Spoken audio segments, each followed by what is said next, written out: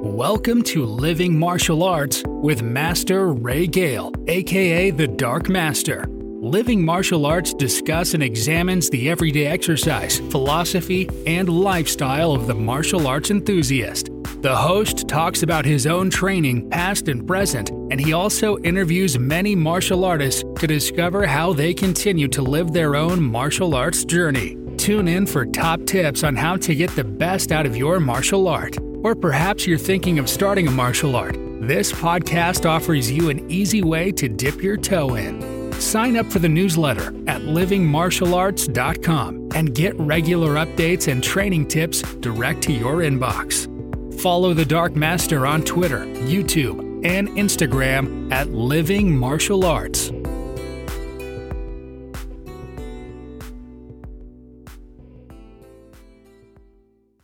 Hi, hello once again to the Living Martial Arts podcast with me, the Dark Master. We have part two with Mr. David Pixton, and I'm sure this one is going to be just as informative as the last one we did with him.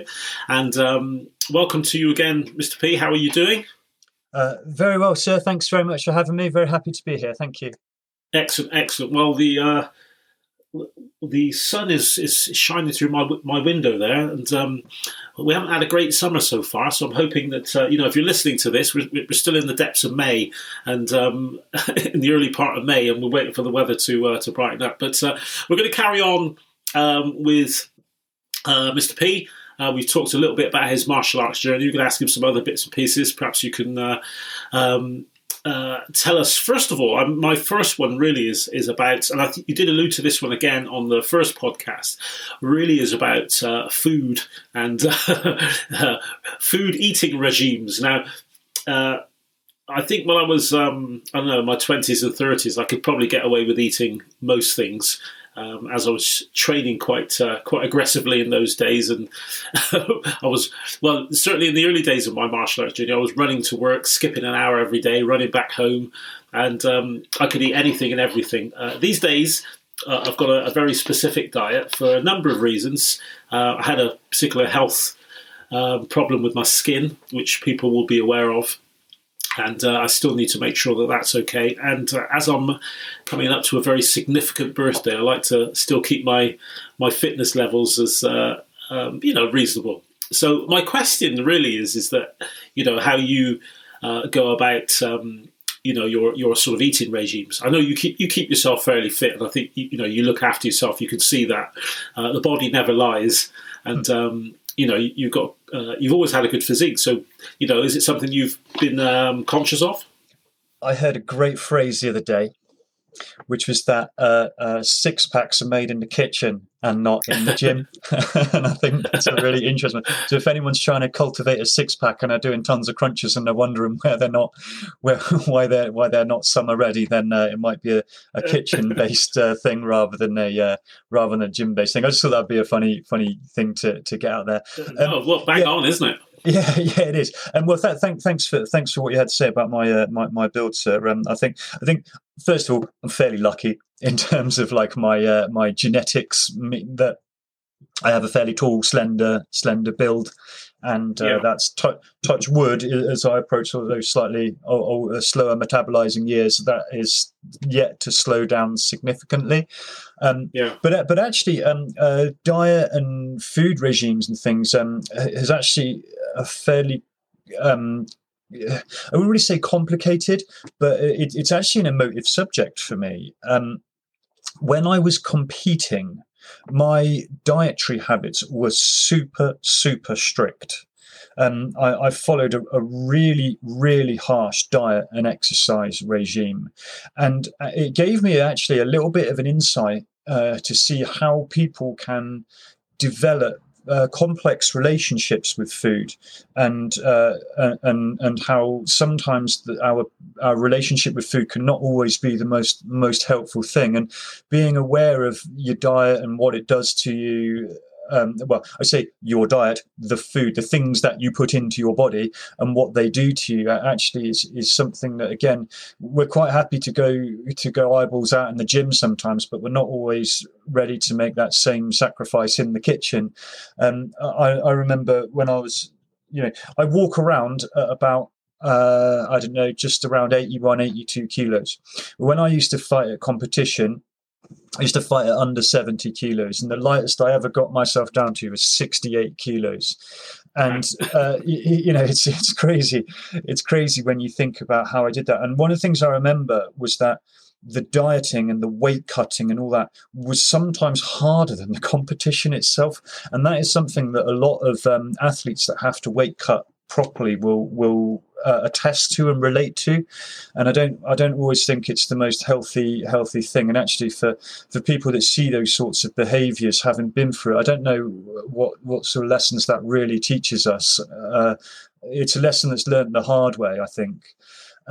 So moving on. So anyway, that's a bit of the kind of history of sort of diet and exercise that I've got. And actually, when I was coaching for the squad, whenever anybody came to me for advice on cutting weight and making a certain weight and this, that, and the other, I would always say it's not worth it. Be healthy, eat the right things, and train in the right way. And don't manipulate your weight, because it's not really that safe to do within the amateur confines that we have. If you are a professional person with millions and millions of pounds on the line for a professional MMA fight or boxing match, it's a slightly different question. But actually for us people doing day-to-day things, it's about being sensible. At the moment, I try and eat fairly healthy. I like eating. And I like eating most things. My lifestyle choices now mean that I'm mostly vegetarian, so I don't eat very much meat at all. I'm sort of mostly vegetarian, a little bit vegan as well. But that's not really to do with dietary preference. That's more, I've got a small amount of environmental conscious, and I like to think that I'm being a little bit kinder to the planet by eating a bit less of the things I used to eat more of back in the day. So that's sort of where I'm at. I think I'm one of these people, a bit like training actually. Once you get your kind of eye in, you get in the zone, you can really focus on what you want to achieve and put your mind to it. So sort of food protocols is more to do with my sort of awareness of the environment actually, rather than what I put okay grade food in myself, and I don't overdo it on any crazy things. It's a fairly quite boring, really. quite a sensible diet that is mostly vegetarian. So yeah. Well, it's strange. I tend to. I've said this to I think it was when I was interviewing Adam Woodhouse, but I find it quite fascinating that people sometimes don't relate how they feel to what they've eaten. Definitely. And people say, "Oh, I feel terrible," But I say, "Oh," and I always say, "Oh, what did you eat?" They go, "Well," they look at me as if, "Well, what's that got to do with it?" I think, and it's quite strange. And what I've done. Because possibly because of my, health challenges a few years ago, is now I relate how I feel definitely to what I eat. And if I'm not feeling well, I think, right, okay, what did I eat? And I try and sort of think about what I had that particular day and what would have upset me, or what would have made me sluggish or feeling a little bit tired or whatever. Not only what I take in my how I feel when I take in my mouth, but also, I'm not sure if I can say this online, but my evacuation as well. Let's call it evacuation. Yes. And I try and take note of those two things, and try and make my decisions on what I eat based on those things. So I don't know if you've got anything to add to that. Well, so what you're saying on that, like one of the things that I think is really important, and actually people don't always realise, is the things like sugar. And in theory, we've got better access to information now. Sugar, caffeine, all these things that they are okay in the right quantity, but often people don't know what those doses sort of should be, and we put perhaps a bit too much of it, or we don't dilute it enough with the right things. It's not necessarily people don't eat the right things; they just eat them in the wrong levels. And if you think about it, the things you put in, it's the fuel for your body, and your body is the thing that operates your immune system. So if you're not feeling too great and you put the wrong fuel in, then actually the link between feeling a little bit under the weather and the way you have fueled your body, perhaps with some other sort of inputs from tiredness and stress and other things, actually that sort of balance, access to things like fresh air, like a lot of your guests and yourself have said in some of the previous sort of editions about being out in nature and being out in fresh air and access to kind of green space, all that contributes to both physical and mental well-being. So it's sort of a very important part of the bigger picture, I guess. Yeah, definitely. I think I also think that not just ourselves as sort of, for want of a better word, amateur athletes, but I remember going to a specialist when I had quite bad skin condition, and I've still got it. It's just not. It's calmed down a lot, but and saying to the specialist, and I asked the question, would changing my diet help? And the specialist said it would make no difference at all. And I was quite shocked. And I said to them, well, I have changed my diet and it seems to have made a difference. And they seemed to think it was just luck or a coincidence, which really shocked me actually at the time. But then I probably realised that sometimes, if you are trained in a certain way, it's difficult to change that mindset. Yeah. Particularly with Western drugs or whatever. Oh, yeah. But, I mean, I don't want to get into a conversation about my specialist or doctors or nurses. Yeah. But I'm just saying that it's quite interesting that we don't relate. Sometimes the common woman doesn't relate that, but also perhaps somebody who's been trained to a high level doesn't relate that as well. Yeah, and also as well though, not everybody's the same. No, this is something you said. The good news is we're all different. And the bad news is we're all different. And, what works for one person will not work for another person necessarily. And actually having the confidence to make informed decisions and doing things with that, then, actually, maybe for that particular, thing, 99 out of 100 times that physician has had that experience, that's been the outcome. But that, sure. Not every human meat suit that we are is not. They're not all them. They're not all the same, are they? So say it won't make any difference because actually you could have changed your diet and rammed in Toblerones morning, noon, and night, and I guarantee that would have made a difference. Well, exactly. And, I mean, I will say to people listening to this, whether you choose to or whatever you choose to eat, my philosophy is see how you feel, eat something, see how you feel, and that your body will tell you whether it likes it or not. And also try and eat things with just one thing on the label. If you eat cabbage, cabbage is just cabbage.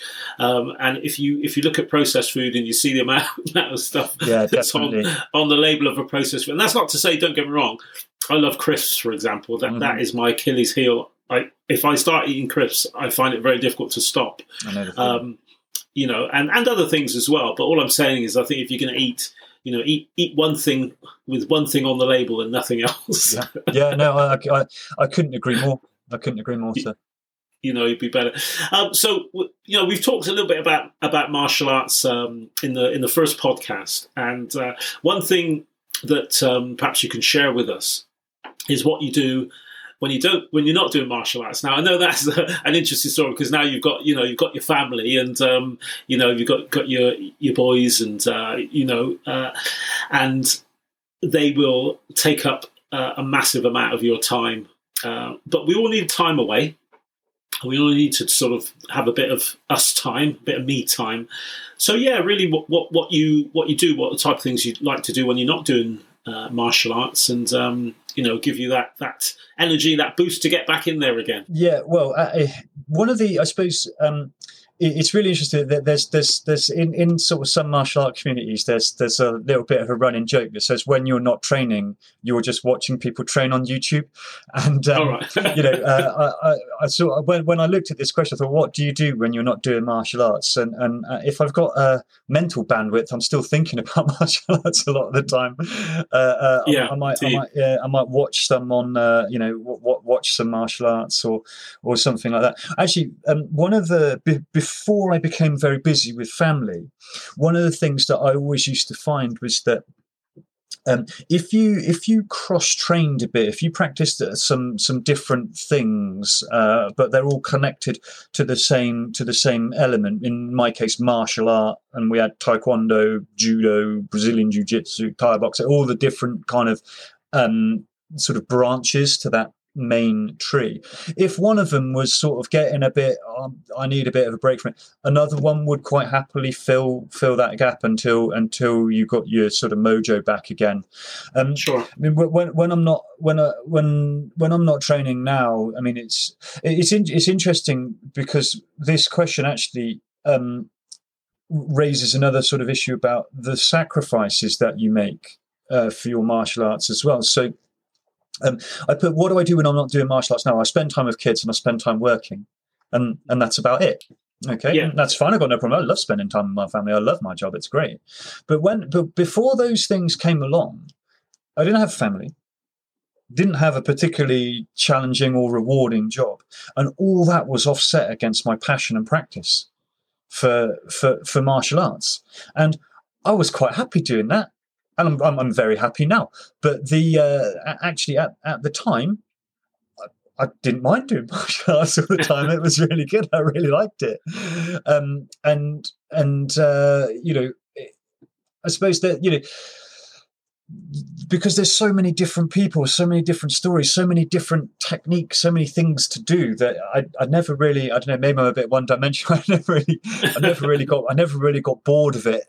In that respect. I mean, that aside, I mean, lifestyle-wise, I like music, listening to and playing. Like I can make noise on a guitar.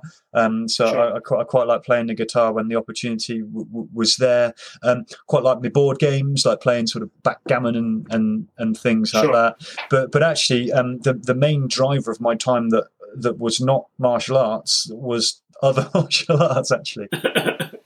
That's an interesting point. I mean, I also like a little bit of music. I often say that if I'd spent the same amount of time playing my guitar as I have done doing martial arts, I'm sure I would have charted a number of times. Oh, definitely. Sometimes I look at.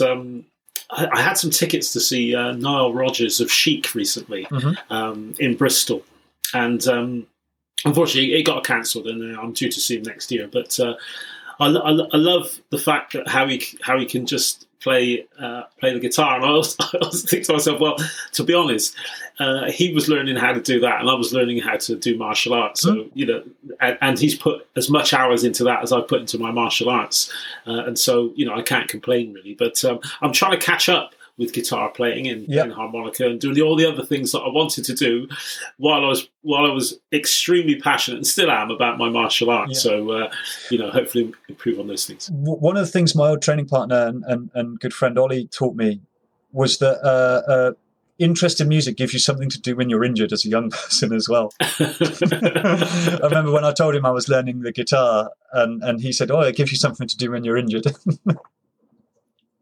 Yeah, definitely. Well, I can vouch for that. At times when I couldn't do martial arts, I certainly picked up my movement style. Well, it sort of brings me on to something else. You mentioned training partner there. Now, I don't know. People I think will see you. I'm just guessing as quite a self-motivated person. I've always seen myself as a very self-motivated person, and I've never really needed a kick to get me training. I've always looked forward to it and thought, right, I can't wait to get up and get out. And these days I get up very early and get out and find a bit of grass and do some exercises, and I love it. And I'm not. I sort of question myself, really. I think, is it the martial arts that I love, or is it just being out in nature, as we mentioned before? Maybe it's both. Who knows? But the question is about training partners, really. I know, obviously, you've been really, really good friends, as you mentioned, with Ollie, who has developed your passion for martial arts. But I'm just asking whether, training partners were important to you, perhaps, throughout your martial arts journey, or do you think that you would still have that passion, that get up and go to do the martial arts without anyone? I think this is a really, really good question. And actually, anyone who is looking to develop their martial arts skills would do well. Don't want to come across as a bit preachy. Would do well to think about how they train and how they work with training partners. Because if you think about the development of your skill, you go to class for 1 or 2 hours a week. In order for you to develop that skill, you need to do some stuff out of class if you want to get better. The question is, am I self-motivated? Yes, absolutely. If there's something that I want to achieve, I will achieve it. And that happened to be success in martial arts. Okay, like I got quite good at martial arts because I grafted really, really hard, and I had absolutely zero problems with training, getting up at 5:30 in the morning every day and just crushing it. I had absolutely no problem doing that. I didn't ever go, oh, I don't want to get out of bed this morning. I was up like clockwork, and that attitude has stayed with me like forever. Even now with like young kids, instead of getting up and training, I get to get up and play fire engines. It's still just as good, and I'll still be all over that. I mean, back in the day when I was training at my peak, I was training sort of over 20 hours a week of training, as well as working a full-time job as well. And that was just because I want to be better. And part and parcel of that, you have to tie in training partners with that. You have to. If you want to get good at sparring, you need sparring partners. If you want to get good at pad work, you need people to hold pads for you. And whatever it is, if it's if you want to get good at wrestling or throwing or groundwork, whatever it is, you need someone to work with. You can't develop those skills as well as you could doing it just by yourself. And at the start of my journey, I didn't even know that was a thing. I didn't even know that was a thing, and that was I was going to class regularly, and we'd spar in class, and I'd try and seek out sparring classes and things like that. But it's only when I met Ollie and we had our little dust up, and then he sort of said to me afterwards, "Oh, do you want to be training partners?" And I didn't get it, didn't know that was a thing, and I was like, okay. And having been on the receiving end of quite a severe hiding, I sort of said to him, "Look, what are you getting out of this? I'm totally down to train with you because you'll teach me a whole bunch of stuff." But I didn't quite understand what he was getting out of it, and he taught me that he was very focused on basics, that having really, really solid basics. And he said, if I can just teach you enough to practice basics, then that is all I'm looking for. And that was sort of what got me into the philosophy of having good training partners, because it enabled you to develop your skills and them to develop their skills. And if you had a fairly common goal, you both got there much quicker than had you have done it on your own. And one of the things that's sort of gone really well with that, I have been lucky to have had so many dedicated training partners. Part of it is, they've got to come and train with me, and I've sort of led the way for a lot of training, but sure, I have benefit. And you said on the previous episode about how the teacher learns things from the student. I never really sort of saw it as a kind of student-teacher relationship. It was more of a, we'll learn, I'm a bit better at this, but you might be a bit better at that, and we'll meet in the middle, and then we'll go up together. And maximum respect to all of the training partners that I've worked with. Those guys that were prepared to meet me. Talk about cool stories in martial arts. My friend Sam, we were training for a competition, and the first session we did was outside in winter. It was -4 degrees, We trained outside on the pads it was like 6 o'clock. It was dark. We just had the light of the street lights. Anyone driving past must have thought we were mental, but funny enough, that time in the morning, no one else is about. And actually that's one of the things that I learned about kind of self-motivation as well. People can beat me because they're more skillful than me, but no one would ever beat me because they worked harder than me. And I always used to have that. And that was weirdly, I got that from the stories of Mike Tyson. I remember watching documentaries of him and put all of his personal things to one side. What I took away from some of the things I saw was that he was out running and this, that, and the other, and he sort of said that no one will train harder than him. And whether that's a particularly sensible philosophy or not, I don't actually know, because that's also a pathway to injury if you're not careful about it. But one of the things that I always thought, no one can make me work harder than myself.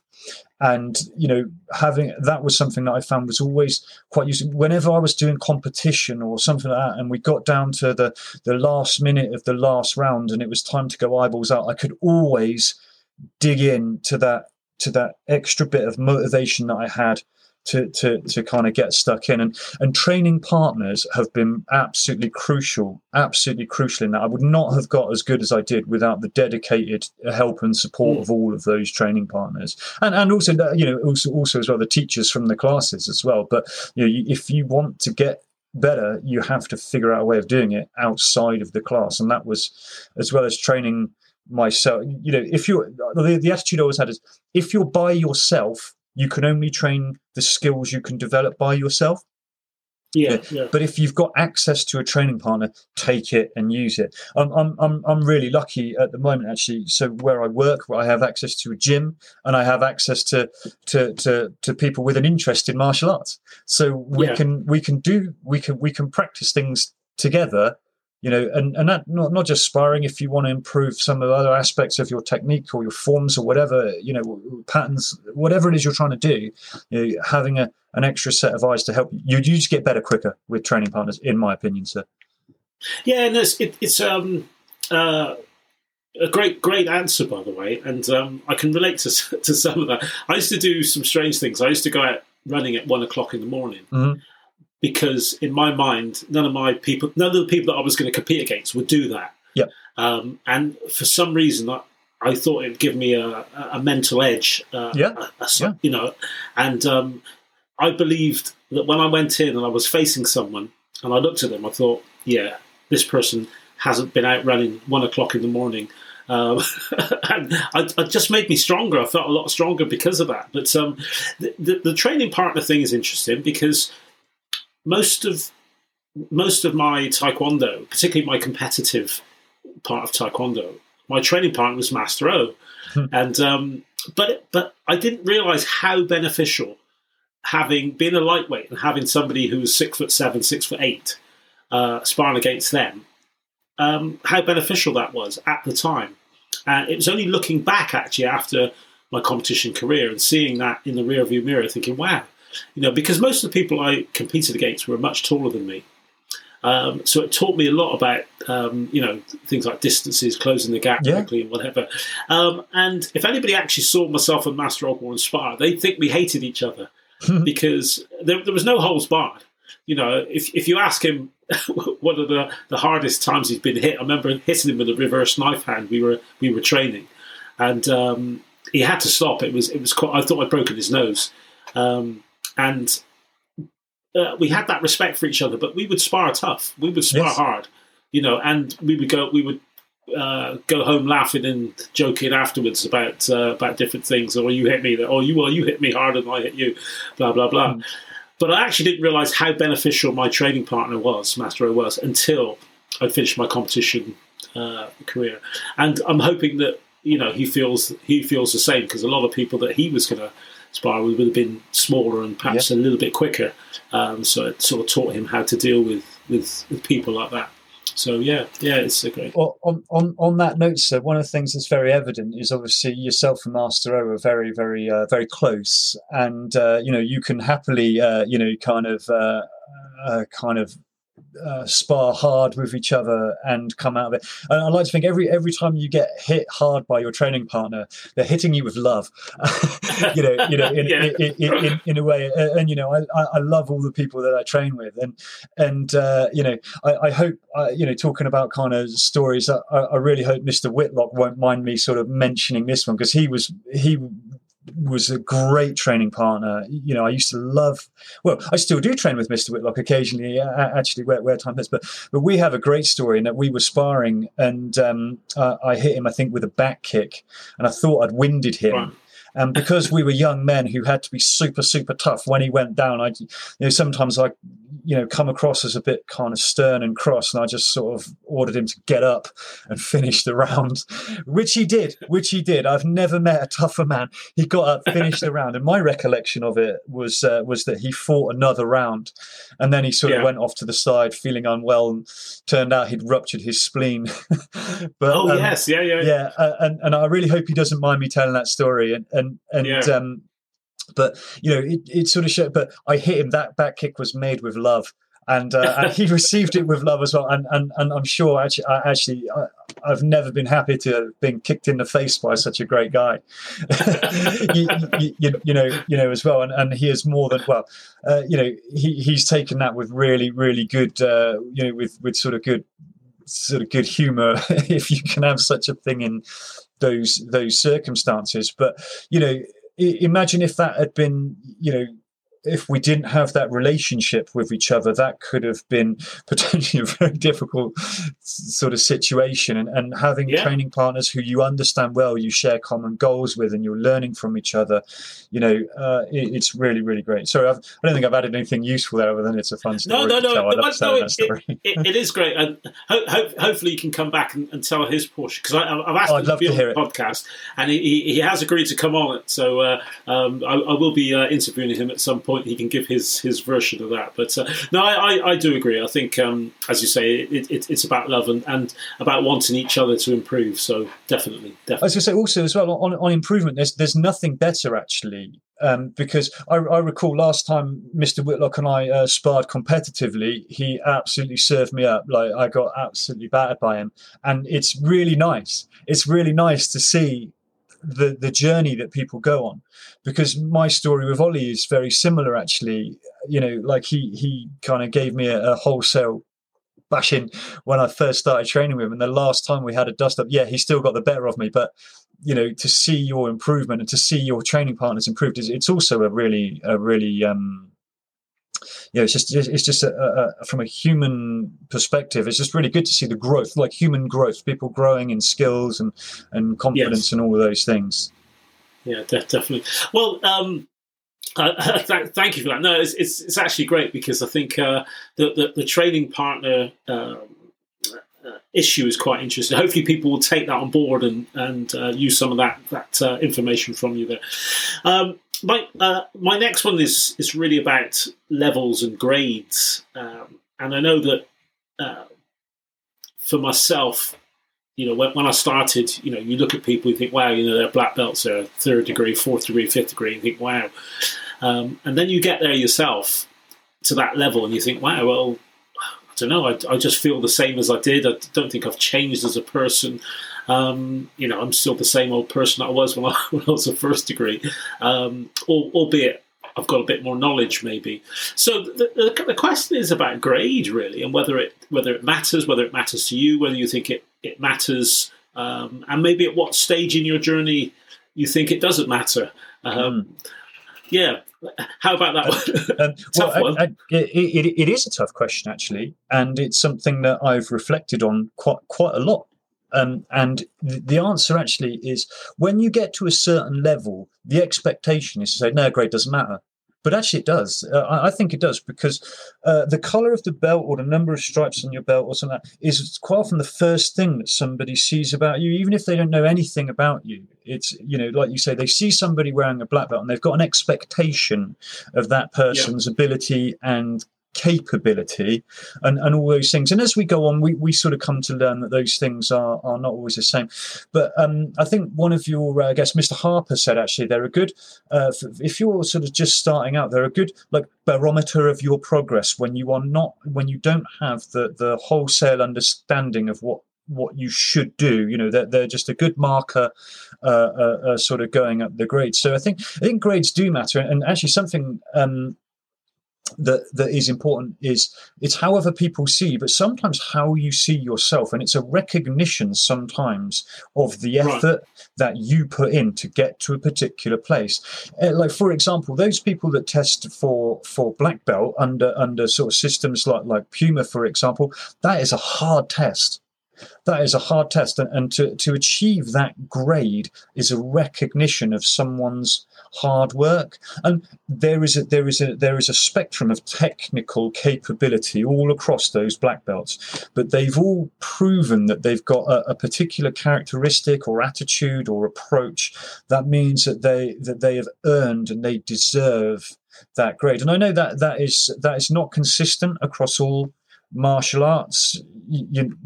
Sometimes you just pay money and jobs are good, and you can join online and get your black belt with Muchacho in 2 weeks. Okay, but I think being able to draw a line and recognise that what you have done, I think is really important. And you have to go through a journey to recognise that the grades, depending on where you're at on your journey, they will be important at more times than others. Like, for example, if you are really keen to do competition, you don't want to be a white belt because you're not allowed to do competition. You want the right grade to get you into competition. When you change from being a colored belt to a black belt, for example, you're no longer fighting against your peer group in competition. You might be sparring. You are a newly promoted black belt of 3 years experience fighting a 20-year seasoned 5th degree black belt who's been knocking heads at the top of their game for 20 years. It's a really interesting a sort of way of looking at it, but also as well, so something that means a lot to me actually is having a grade is something that you can use to help you with your self-esteem as well. Okay, you can say, look, I have passed a grading. I am worth something. Now I know that sounds, I'm not an expert at all in this, other than I know how I feel. And passing a grading makes you feel good. But only if it's worth working for. And sometimes we don't always know what we're working for. But having that, so. I've gone on a bit of a tangent. I've probably not given you a really solid answer. But my answer is grades are important, and actually it's a subject that is actually a bit more detailed than just going, yes, they're important when you're a junior grade. When you're a senior grade, they're not so important, because I think it's actually a much more complicated question than that. Yeah. Well, do you know what? You've given me some food for thought, because I would definitely say I didn't agree with all of that, but I have to think about it. I have to think about that. So I'm going to use that mantra: all grades matter, and have some thoughts about that. It is an interesting subject, and I think that maybe I have to think about it a bit more deeply. And maybe from a slightly outside the box. But no, thank you for that. As we say, my students always teach me something, and I think you've certainly taught me something, and you've given me some food for thought there. So thank you very much for that. Oh, well, welcome. That is most appreciated. Also, as well, I think on the subject of kind of grades or whatever it sort of happens to be. It's a process. Your philosophy will change with things that we learn, and that's as grades or not. Actually, this is the thing that levels it. I would be always happy to be progressing, no matter what. Even if the question is, if you said to everyone doing martial arts today, no more belts, you're going to keep doing it. You'd soon find out who the dedicated people were, because they'd be bothered about belts and maybe one way of putting it is: are grades important? Not really. Are they nice? Yes. Right. Yeah, I think that's probably a great way of putting it, to be honest. Yeah, thank you. Well, we actually, I can't believe it, we're nearly at the end of this. Oh, crikey, yeah. We've done quite a bit. But once again, I'd just like to say thanks, really, for your insights. You do think about things quite deeply. I know that, and you can tell that by the way you've answered these questions that I've asked you. Once again, love you to come back at some point and do some more. We can talk about other things. I'd love to do the Ghana one that we mentioned in the first podcast. Talk about that. Talk about our experiences in West Africa, and the type of training that we did, and working with the Ghanaian armed police and all that. Yes, yeah. That would be great. I'm sure the listeners would love that. But listen, 100%. Thank you very, very much. Best wishes to you and your family. I hope that you all have lots of fun as they grow. Yes, I'm sure that you're going to impart some fantastic knowledge to your boys, and if they ever do martial arts, they're not going to have a better teacher than you, I'm sure. So Well, if they ever do martial arts, hopefully they'll be being taught by you, sir. So they will definitely not. Well, that'll be a pleasure. that'll be a pleasure. Thanks very much. Thank you indeed, sir. It's been a great pleasure. Thank you. Excellent. Well, anybody listening to this, hope you've enjoyed the podcast, Mr. David Pixton. Real inspiration to many people. If you're lucky enough to be in our Puma Martial Arts organisation and you've had the chance to train with him, I'm sure that you've come out all the wiser for his knowledge. Thank you. See you soon. Thanks.